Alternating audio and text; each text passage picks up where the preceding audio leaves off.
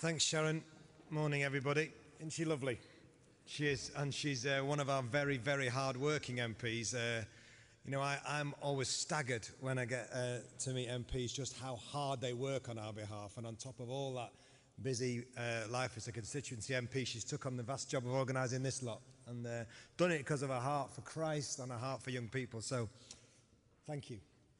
It's a real privilege to be here this morning. And I'm thrilled with the title that Sharon's chosen. In the mid-80s, just to tell you a little bit about my story and perhaps why I've been invited to speak this morning. In the mid-80s, I had a fashion accessory business in Manchester. And all our dreams came true when Lady Diana wore a pair of our braces. And next morning, every girl in Britain had to have a pair. And so we had about 100,000 orders on overnight, and then it kept going from there. And so we went to the bank, borrowed some money, bought some brace machinery, and took on 30-odd young men from our local estate. We didn't have a very good recruitment procedure, and to be honest, these young lads were a nightmare. Not only was the vandalism and violence, and lots of our stock got nicked, but they were hopeless at making braces. And on top of that, we got inside their messy worlds quite a bit. And we discovered that to a man, myself and my brother who ran this business were both committed Christians. To a man, these young lads knew absolutely nothing of the Christian gospel. There were churches in Longsight, but they were the kind of churches that met with the alarms on and the barbed wire fences while these lads threw bricks through the window. And the biggest church in Longsight was literally across the road from our factory, a big old Anglican church. And yet it had been sold to a knitwear manufacturer. And we also used to do embroidery. So we would deliver the jumpers, and the choir stalls were still there, but where the pews used to be were knitting machines rattling away. And above the choir stalls, it said, Proverbs 29, verse 18, without a vision, the people perish. And it was like a prophetic word for Longsight, because I could see these young lads perishing in so many ways. And there was a church that community desperately needed to be engaging with that community, serving that community. Somewhere in the past, someone had a vision to step out in faith and build this fantastic facility. Somewhere that vision was lost. And as a result of that experience, employing those lads and talking to my brother, we arrogantly, slightly naively wrote to every church leader in Manchester. We got a list. And we said, what's going on? There's a whole community of young people here who are growing up without any understanding of Christ. Nobody's demonstrating the gospel to them. Nobody's communicating it to them in language they can understand. This can't be right. And in faith, we booked the biggest rock theatre in Manchester for a week, which was just around the corner from our factory called the Apollo Theatre. And it was amazing. God turned up, as did thousands of kids every night. By the final night, they were queuing up at 2:30 to get in. And local churches rose to the challenge, even though they didn't know who Simon and Andy Hawthorne were. They started to do programmes into the inner city over an 18-month period. There were 300 youth and community programmes. And that week, we started a 20-odd-year roller coaster. I left the business, set up the charity, the Message Trust, and since then we've ducked and dived and attempted to impact the lives of as many young people as possible, originally in Greater Manchester, but now all over the country. We're perhaps best known for this business of Eden. We call them Eden Partnerships, where hundreds of people have made the decision to not go in on a Tuesday night into the inner city and do a youth club, but live there long term, transforming tough communities from the inside out. We also have 3 bands now and a theatre company and teams working in all the Northwest Young Offenders institutions. We have 2 high-tech youth buses that go out every night into tough communities with trained youth and community workers. We have a training school for urban youth workers, and we've just launched perhaps our most, something that keeps me awake at night, either through excitement or fear, a major new initiative for enterprise, giving jobs to young people who are coming out of prison and nobody else will give them a job, but we're going to take a risk on them. So we're setting up 6 small businesses in the site next door to our headquarters in Sharston. As Sharon said, we touched the lives of around 100,000 young people, and we have hundreds of staff and up and down the country, many of them volunteers living on these tough estates. It's been a journey. Over those 20 years, I've become convinced of a couple of things. pretty obvious things, but things that I couldn't think of anything better to share this morning as we think about raising the aspirations of young people, especially in this setting amongst praying Christians who want to see Britain great. The things that I've become convinced of above all else are that the Bible works in terms of raising aspirations of young people. We ditch any of it at our peril. The best of our government, the best of our judiciary, the best of our society is built on this precious book. And once we invest, as we heard on the screen only a few moments ago, in teaching young people the values that God gave us in this book, the better our society will become.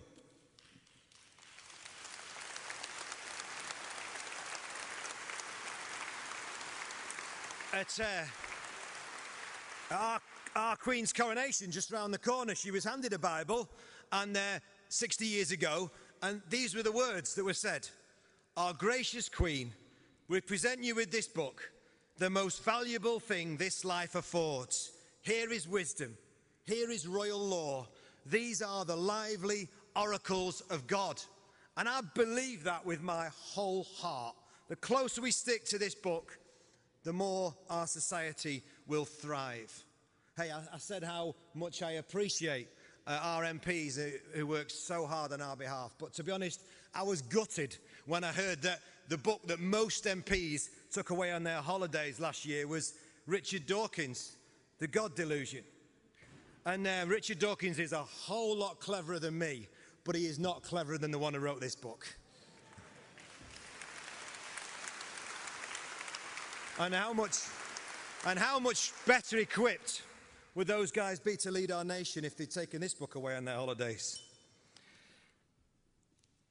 The first thing I've become convinced of is that the Bible works in raising aspirations of young people. The second thing I've become convinced of is that Jesus works.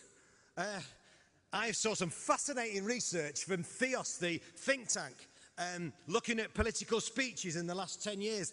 And the interesting thing is that in the last 10 years, there's been more mentions of God in our political speeches than at any time in our nation's history. But nobody mentions Jesus. The truth is, we do God. We just don't do Jesus. And how bizarre is that? That when Jesus is so lovely, so precious, when Jesus really can transform any life. I'm not ashamed of Jesus Christ. I follow him. I love him. He's changed my life, and he's changed the lives of thousands of young people we work with.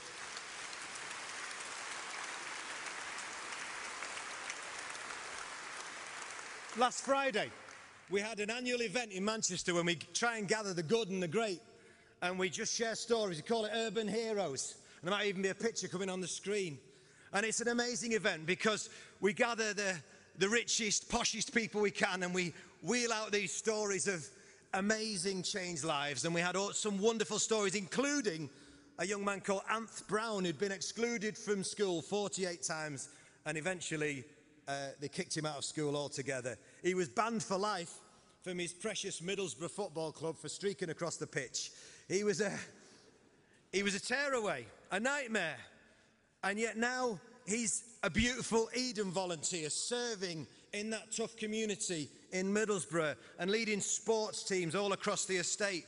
We heard about Stacey Murray. Stacey Murray, a former heroin addict who spent 9 years in prison, was in and out of prison, 5 different sentences because of her addiction and the crime that came on the back of it, but now is a totally different woman, loving life, got a great house, holding down a good job for the last 2 years. We heard of a young man called Nick Shalavi, a dangerous gang member, drug taking, drug dealing, a man who has tried to commit suicide on numerous occasions. Now he's a full-time worker for The Message in prisons and an amazing role model in the young offenders institutions in the Northwest. And so many stories, basically the big society in action in Manchester. And what's the common denominator? You've guessed it, the transforming power of Jesus Christ. It ain't broke.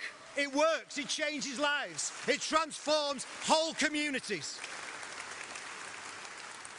With Paul, I am not ashamed of the gospel because it's the power of God for the salvation of anyone who believes. And Jesus doesn't just save you for the by and by. He saves you now from living small, little, self-centered lives. He gives you a heart for the poor and the hurting and the broken. His energy, his spirit within gives you a heart to change society on his behalf. Just finally, I got some research through. I'm on Peter Brierley's mailing list. Peter Brierley heads an organisation called Christian Research, and he has a special ministry of depressing Christians by telling us how badly we're doing. So every year, for the last few generations, we get the latest gloomy statistics about church decline, telling us it's all over in 20 years if we carry on at this rate. But interestingly, his latest research has been entitled Coming Out of the Nosedive. And here in London and in Manchester, the church is starting to grow again. Let's not get too excited. We've lost half our people. But actually, there is a turning of the tide. But Peter Brierley he does all sorts of research. And he did this fascinating research in light of what we're talking about today, of the last 200 years of our nation's history. 200 years ago, Britain was going to the dogs. The inner cities were scary places. Britain was getting drunk on gin, large parts. The prisons were full. And guess what? Very, very few children and youth would engage with church, 3 or 4%. And on the back of great men who worked here in this wonderful place, like Shaftesbury and Wilberforce and the Sunday school movement, throughout the 19th century, more and more children started engaging with Christian morals and biblical values. Guess what happened? Crime comes down, communities become safer. So by the start of the 20th century, we're at an all-time high. Over 70% of our children and youth are engaged with church. And guess what? The prisons are emptying. The inner cities are safer. Addictions at an all-time low. Crime's at an all-time low. Then, after the First World War, we took our foot off the gas and we stopped investing in children and youth. And throughout the last 100 or so years, less and less children and youth have engaged with church and been taught biblical values and Christian morals. Guess what's happened? Crime's gone up, addiction's gone up, divorce has gone up, serious mental illness has gone up. So 200 years later, we've got lots more things, but we're back where we started.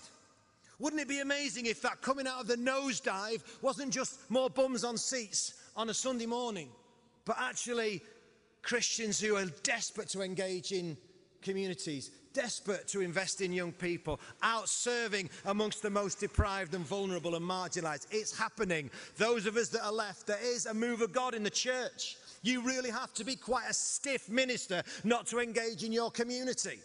Something is happening. I honestly believe as goes the church, goes the nation. Anybody with me? And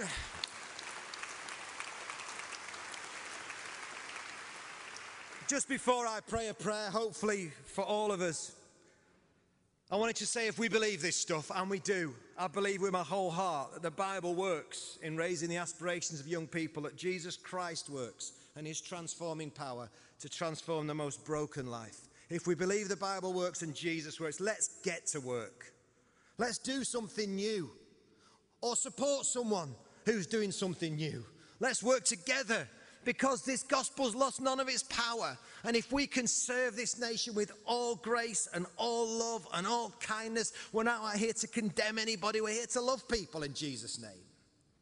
And I used to pray, and I think I've nicked this off John Maxwell, so I used to pray, Lord, do a great work through me. I've got a great vision. I want to make a mark in this life. Life's so short. I used to pray, God, do a great work in me. Now, I used to do a great work through me. Now I'll pray, do a great work in me. Because unless there's 700 people in Parliament who say, just do a work in me, break my heart, God, with the things that break yours. Let me make a mark in this generation. Help me to be someone who invests in young people and serves the most vulnerable. And together we can do something truly significant for him. As we start to come out of the nosedive, how amazing if we could see a nation changed as the church positions itself where it's meant to be. Let's pray. Thank you, Lord, that you're here this morning. You promised to be here, especially present when we gather in your name like this, 2 or 3 or more of us. And we ask that you will place on our hearts the things that are on your heart. You'll increase our love for the most vulnerable members of society. Give us a great passion and urgency towards hurting young people. Mobilize your church to do good works and to proclaim your gospel, the length and breadth of this nation. And we pray this coming out of the nosedive will not just be more people in church meetings, but more of your love, more of your power, more of your transformation in every corner of this nation. Thank you, Jesus. Amen.